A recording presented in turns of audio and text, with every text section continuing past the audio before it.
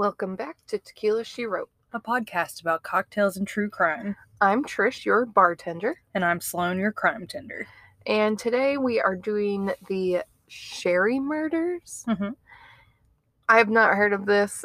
Sloan tells me it takes place in Biloxi, which at the time of recording this, we are going there this coming weekend. So why not learn about some true crime? It's a surprise for one of our friends' birthdays, and we can confidently record this because this is coming out after we will already have gone.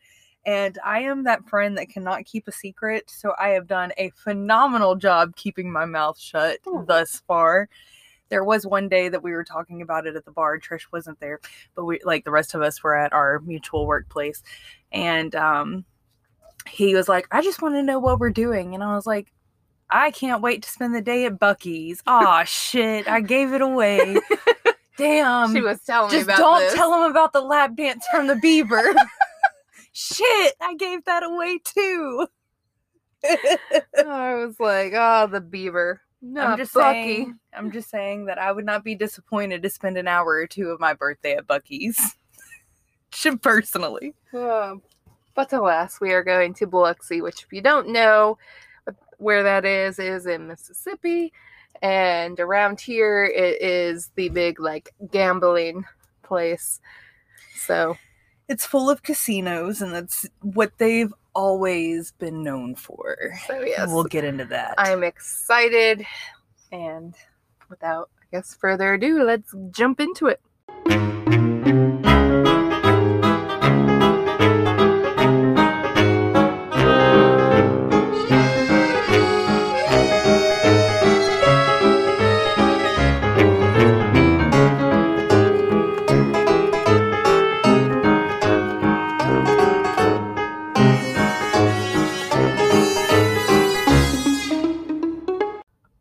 Welcome back to another round of drinks, and I know it's just now September when this is coming out.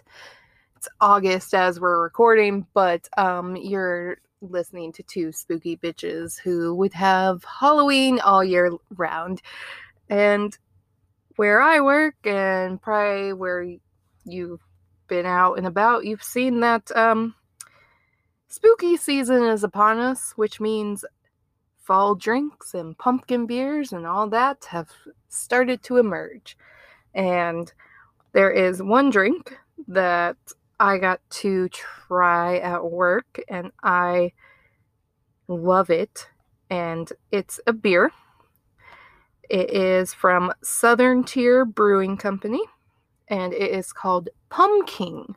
They also have one called Warlock. I haven't got to try it yet. It's a stout, which I'm eventually going to have to try it, but I just haven't gotten a chance to. But the Pumpkin has an ABV of 8.6%. It's technically a imperial ale, which is why it's so high in alcohol volume. It's kind of like a deep copper color, and its aroma is supposed to smell like pumpkin, pie spices, buttery crust, vanilla, roasted pecans, and the flavor profile that they say is malty sweetness, vanilla, clove, allspice, cinnamon, nutmeg, pie crust. And I definitely agree with that, because when I tasted it, I was like, this is like a fucking pumpkin pie in my mouth, and I am so here for it. What I liked about it also was that it wasn't I was like, ugh, it's an ale. I usually hate ales because they get that hoppy taste. It really wasn't that bitter. And it, like I said, is one I'm currently kind of in love with, and I'm all here for already starting the spooky season. I've definitely already decorated. Sloan's already decorated. Yep. I'm still looking to add on to my decorations, so yeah. And my roommate also said I don't have to take it down, so it's about to be spooky season almost all year long, because we do have to take a break for Christmas. Yes. But after that, you best believe I will probably have my Halloween decorations back up. The good ones, at least. Oh, yeah. But definitely, if this beer is something you can get around you, again, it's made by Southern Tier Brewing. I'm not quite sure where it's out of. I can't remember. But Pumpkin, they come out with it every year. And like most beers, it does kind of vary on the flavors just because you're always trying to improve. And sometimes you do and sometimes you don't. But they say it's available from August to October. So it is definitely available now if you can get it by you. I definitely recommend trying it out and let me know what you think of it. On a mid-September evening in 1987, Judge Vincent Sherry and his wife of almost 40 years, Margaret, were spending a quiet evening at home in Biloxi, Mississippi, when they were attacked. Vincent was attacked first, having a .22 caliber Ruger automatic shoved in his mouth and fired. Then the attacker, or attackers, opened the door to the couple's bedroom and shot Margaret 4 times in the head. She was found slumped down in a sitting position, legs straight out in front of her, feet under her dresser, her back against the bed, hands cupped at her sides, still holding one earring, like she was getting ready to go out for dinner. Okay. Who would do such a thing to such a respectable couple? A judge and a mayoral candidate? The motive for the killings remains unclear. Was the judge set up by his law partner? Was he killed for accepting a bribe to spring an inmate from prison but didn't go through with it? Was Margaret actually the target? That was a tongue twister there. Was Margaret actually the target? A tireless crusader against Biloxi Smut King and Dixie Mafia member Mike Gillick, Margaret had spoken obsessively about an FBI investigation into Mike's cozy relationship with city officials. But was her own husband one of those officials? Was she killed because she knew too much? Because she was giving information to the feds? I'm getting ahead of myself, as per usual. So, let's go back and cover some basics here. First, we kind of talked about Biloxi a little bit already, but Biloxi has always been a wide open town, especially along the Strip, which is a narrow band of sleazy nightclubs and casinos that line the Gulf Coast, where prostitution, drugs, and crooked gambling still flourish today. Woo! We're just creating a great place, like a great image here. I'm just saying that as somebody... I will say that it's very cruel that you'll go and like all the casinos in that are like on the water because that used to be the rule. They had to like be on the water. In Mississippi, I think it is still the law because all of the casinos... they used to make it that you had to like have them on boats so they would go out for a certain time and then come back, but they made it that as long as they were built on the water, it's legal. But when you go, you're like, oh, this is beautiful. Look at the water. I can get in the water. No. Do not get in the water. It is there are signs everywhere. You can just drive and go to Alabama's coast. It's prettier. Except not Dolphin Island. Don't do that. There's signs everywhere being like, do not get in the water. There's like fleshing and bacteria in the water there. You don't want to go in the water. You can go in the pools. You can pay to go in the pools. I remember as a kid, like, when I lived with my dad for the summers, we lived fairly close to Biloxi, so we would have beach days there, and I was always so disappointed because if I was with my mom, we would go and stay the week in Alabama and go to the prettier beaches, and whenever my dad was like, let's go to the beach, it was always Biloxi's beach, and I'm like, this is a swamp. I'm in Shrek's home.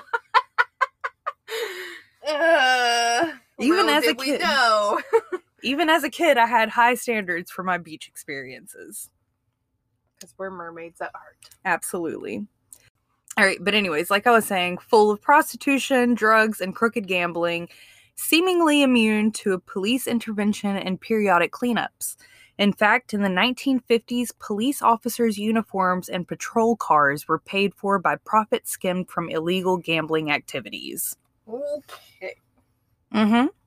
Go Mississippi. Woo. Another little thing to address real quick is at the time there was the Dixie Mafia, and I had literally never heard of this until this case. As somebody born and raised in Mississippi, I had never heard of the Dixie Mafia. Yeah.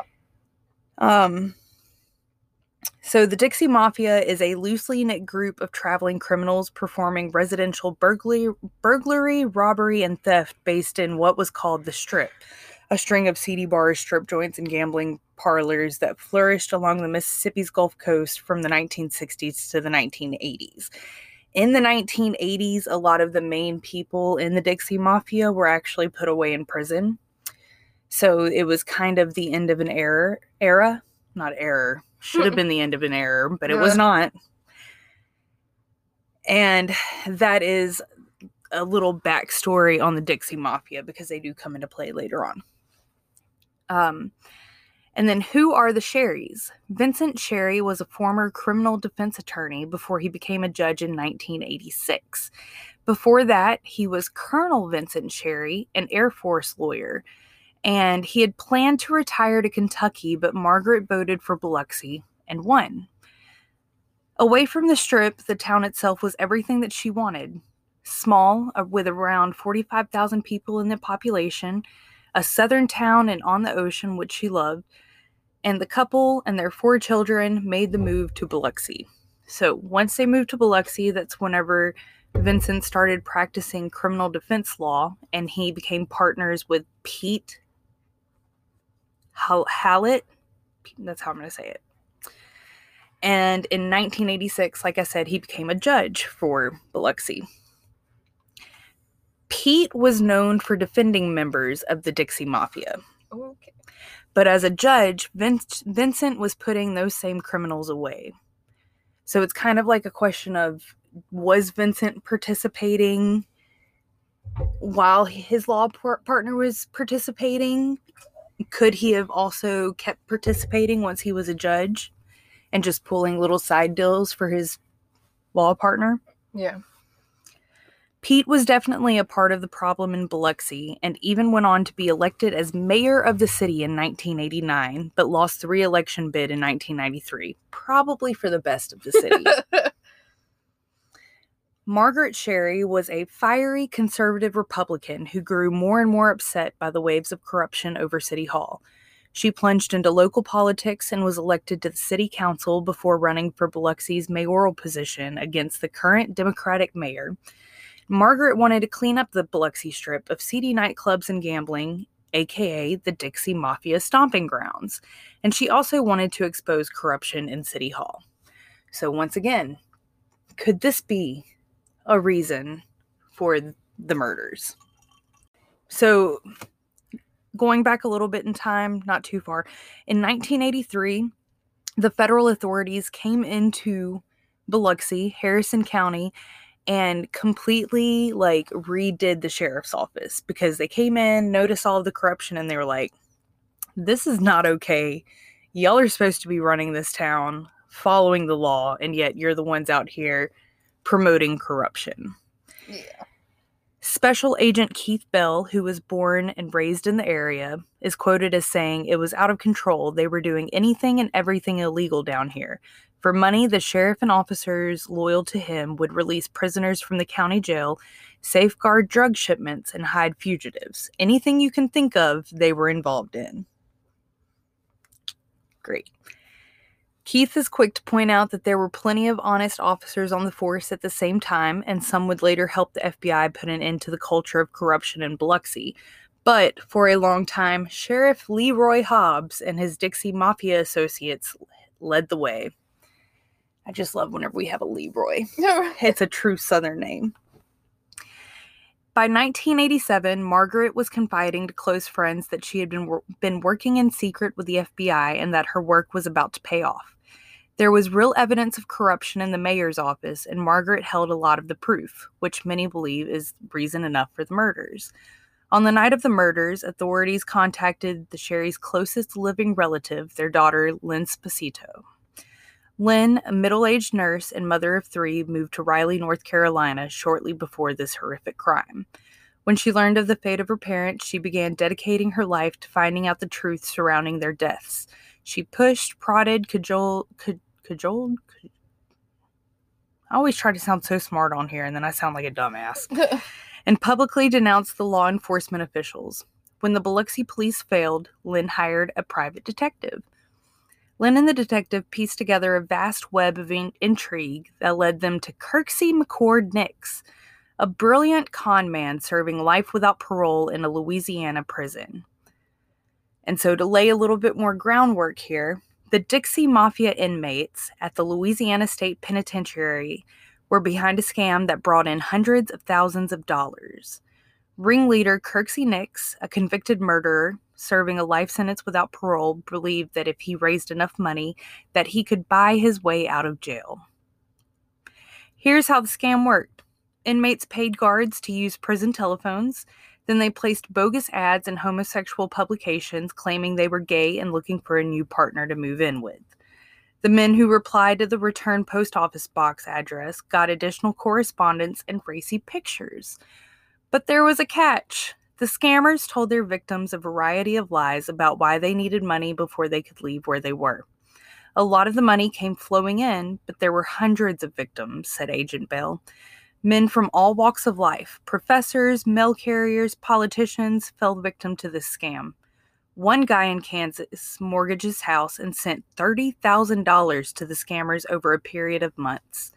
To add insult to injury, some of the inmates writing letters eventually confessed the scam to their victims and then extorted even more money by threatening to out the men if their demands were not met. Trash. Absolute garbage of human beings. Yes. Barely human beings.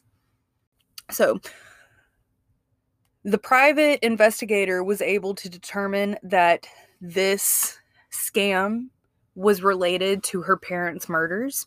And that was something that not even the local authorities could figure out or wanted to figure out, I guess would be a better way of looking at it. Yeah.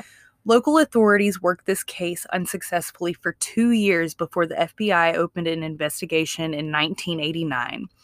Agent Bell was assisted in the investigation by Captain Randy Cook of the revamped sheriff's office. The previous sheriff, Leroy Hobbs, was convicted on racketeering and drug conspiracy charges in 1984 and sentenced to 20 years in prison.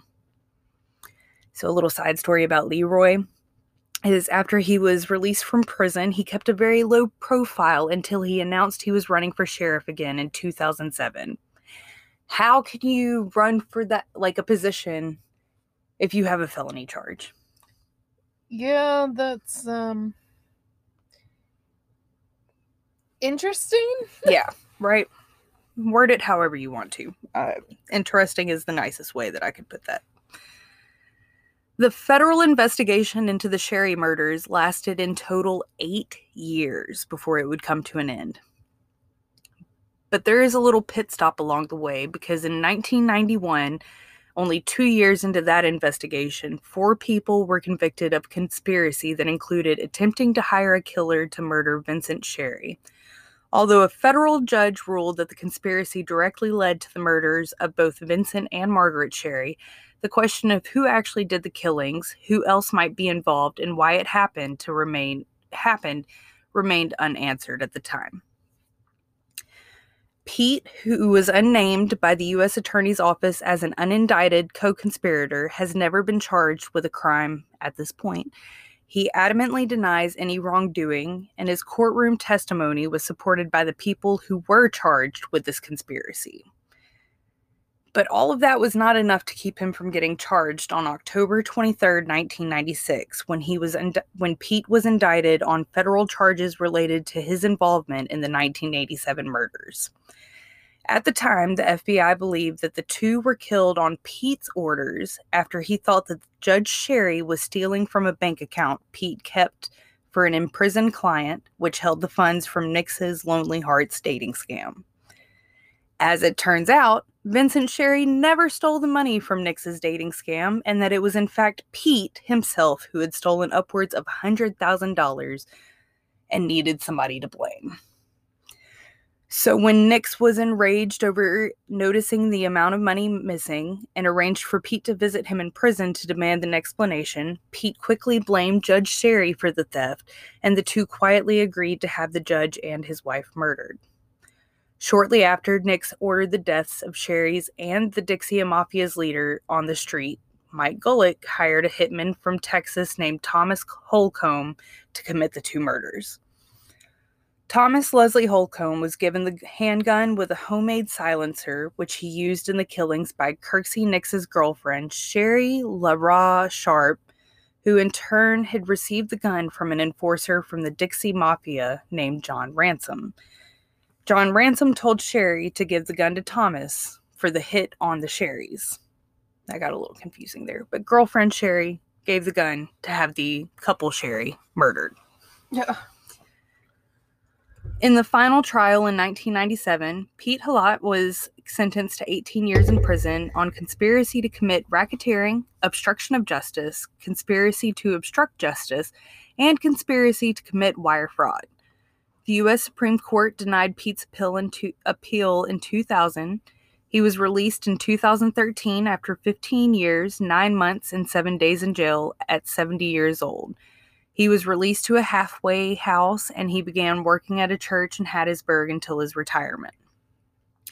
Kirksey Nix, as well as Thomas Holcomb, received life sentences. Nix is currently serving a life imprisonment in the Federal Correctional Institution at El Reno, Oklahoma, and Thomas Leslie Holcomb died in prison in 2005.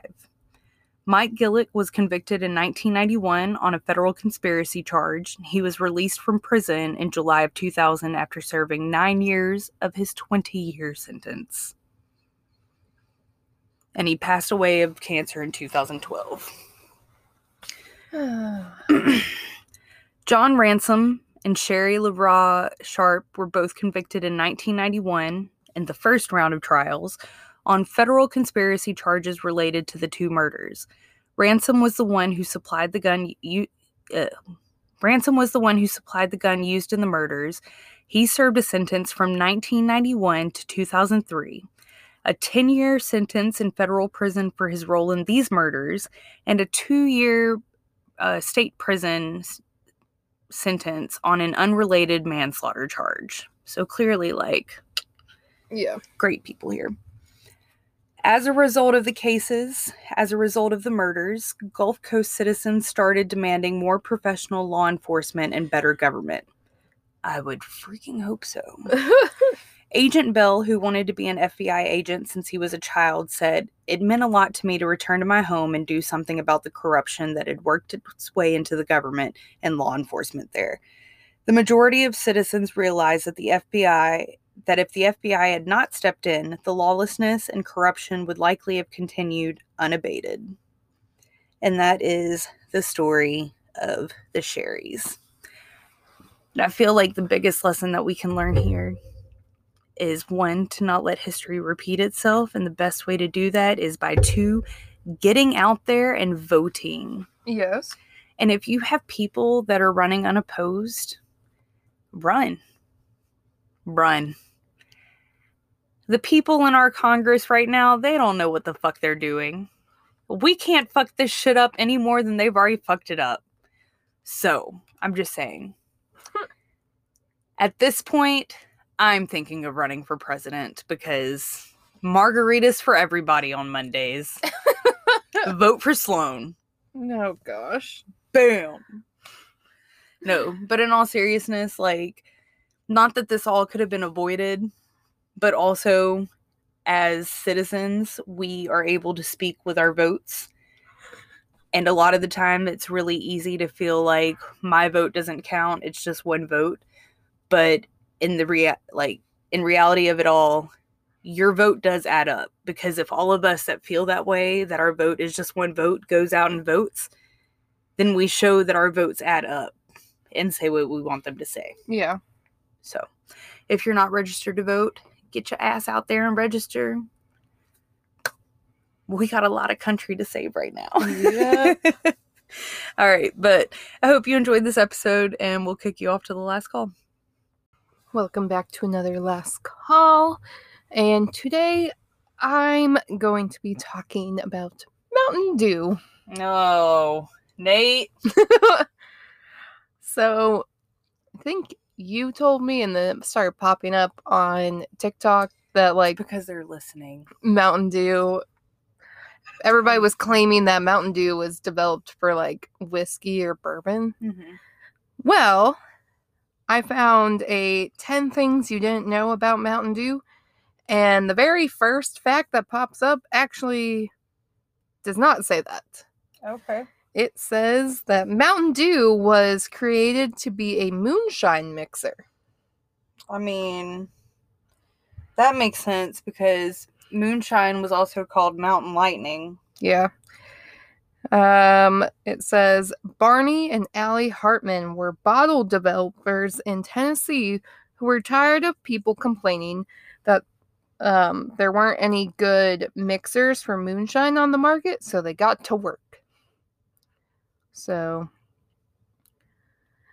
the moonshines we get are usually like the cream ones, or they're the ones that we like on like our own. But I guess we need to start smuggling some Mountain Dew into places to try these moonshines. I don't know. I don't know. Still don't know if some of these can be saved by Mountain Dew. Number 9, the name has interesting roots. Mountain Dew was a popular phrase used by Scottish and Irish immigrants to Appalachia to describe moonshine. The Hartman brothers received the suggestion with open arms, and in the 1940s, the trademark was born. Number 8, when Pepsi Company bought the company, or PepsiCo, I guess is what they say. But PepsiCo bought the company. It became something much like different. We tend to associate the brand with teenagers, and that is due in large part to the fact that when PepsiCo bought Mountain Dew in 1964, they switched directions entirely and started marketing it towards younger, outdoorsy generation.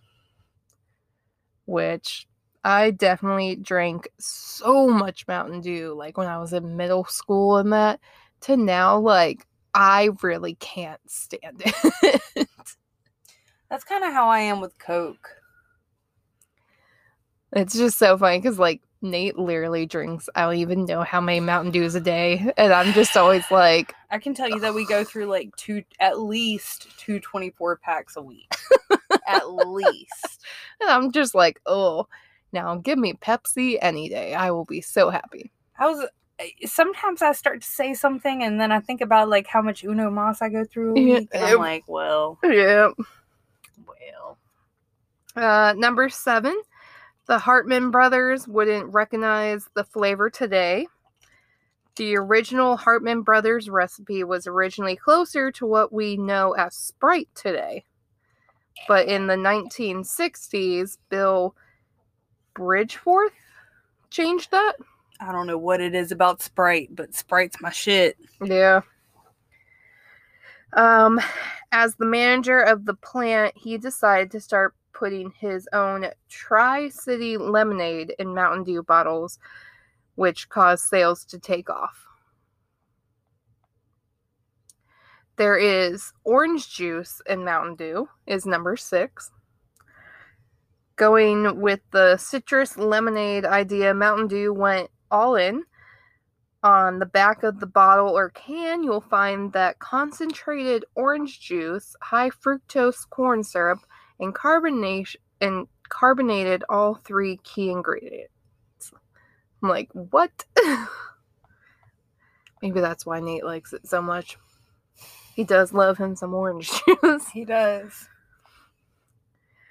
The number 5, the original slogan played off its moonshine heritage. The first slogan for the soda was Yahoo Mountain Dew. Yahoo! Yeah, it's like Yahoo Mountain Dew. It'll tickle your innards. Which Yeah, that definitely sounds like some backwoods, like, Appalachian slogan ideas there. It says, yeah, so it was like that slogan as a barefooted mountain man yelled on the commercial, sure as shooting, there's a bang in every bottle. I'm just picturing, like, a West Virginia. I'm so sorry if you're from West Virginia listening to this, but you have to admit, you got some backwoods people there. Yeah. Not that we can really talk here in the Nope, South, we're but in Alabama. Number 4, only 4 non-coffee drinks have more caffeine than a can of Mountain Dew. One 12-ounce can of Mountain Dew clocks in at 55 milligrams of caffeine, while only Red Bull, which has 80 milligrams, Jolt, which has 71.2, and Pepsi One, which is 55.5, have more caffeine in one 12-ounce serving. Number 3, does it taste good because there's flame retardant in it? Oh my god, I have heard that before. Well, there is a flame retardant, but that's not why it tastes good. The Food and Drug Administration allows up to 15 parts per million of BVO, or brominated vegetable oil, in fruit-flavored beverages. BVO was first patented as a flame retardant for plastics. So there you go. There's no actual, like, I'm like, what, like, I don't know what people are thinking. Like, are they thinking, like, because it's a flame retardant, which means it wouldn't light, right? Mm-hmm. Yeah, I don't know. Number 2, Mountain Dew mouth is a real thing. In eastern Kentucky, PepsiCo reached out to dentists to help try and stop tooth decay in children. The dentists, basically, they called the problem Mountain Dew mouth, mostly because the soda is loaded with sugar, and we love it anyways. Yeah, that could explain a lot of, like, my teeth problems now. Yep. Considering how much I drank in middle school. I was obsessed with, like, the Code Red one. Oh, that was my favorite too. I loved the Code Red. And the last little fact is it was supposed to be even more caffeinated. When it was being bottled, PepsiCo producers noticed that there was so much caffeine it was crystallizing in the glass to form what looked like slivers of ice. They decided that they needed to decrease the caffeine, partly to prevent the bottles from bursting. I was like, what? Oh, there's a little bonus thing. Apparently, Mountain Dew works wonders against hot chills. Kind of. Channel the roots of Mountain Dew and pair it with our Green Apple Jolly Rancher Moonshine. What? Sorry, there's, like, little things that they just, like, throw in, but there's no, like, context to that. But I was just like, what? I was like, oh, we've been seeing this thing and we've been talking about how, oh, I guess we need to try some Mountain Dew and, like, bourbon. Yeah. But then I looked it up and it said that it was actually made from moonshine. And I'm like, well, it's too bad we don't have, like, a moonshine that we own that we're like, ugh, how am I going to get rid of this? Yeah. Because we're smart and we go to the free tasting so we don't buy the stuff we don't like. I wonder how it would be with the pickle moonshine. I'll let you try that. I would try it. I would try it. I'll let you try that, and then, you know, we just pass the open can off to Nate. I was just gonna go get a splash from his can. Right. From the open active can. But those are my facts about Mountain Dew. If you've heard any other ones or you know some other ones, I guess let us know. If you enjoy these like little random facts about your different mixers or alcohols, definitely send them our way, because as much as we love these little last calls to add some relief to our stories, sometimes it gets hard to find things. Sometimes I just keep finding like the same things that we've already done. So definitely, if y'all see any like interesting news stories or like, what are these called? Listicles or whatever. Yeah, something like that. Just send them our way. We'd appreciate it. You can send those to tequilashewrote@gmail.com. You can also find us on our social medias. We have Facebook, TikTok, Twitter, Instagram. They're all Tequila She Wrote across the board. We also have our Patreon set up for as little as $2 a month. You can get ad-free episodes and you get bonus episode. And then if you sign up for some of the other tiers, you'll get some more bonus content. There's also some merch over there. Easiest way to find us is by going to patreon.com/tequilashewrote, or you can go to any of our socials and find our link tree. When you go there, and it'll have a direct link to it. If you do have any problems, reach out. We'll try to help direct you the best we can. And thanks for riding on the Hot Mess Express today. Toot toot. Beep beep.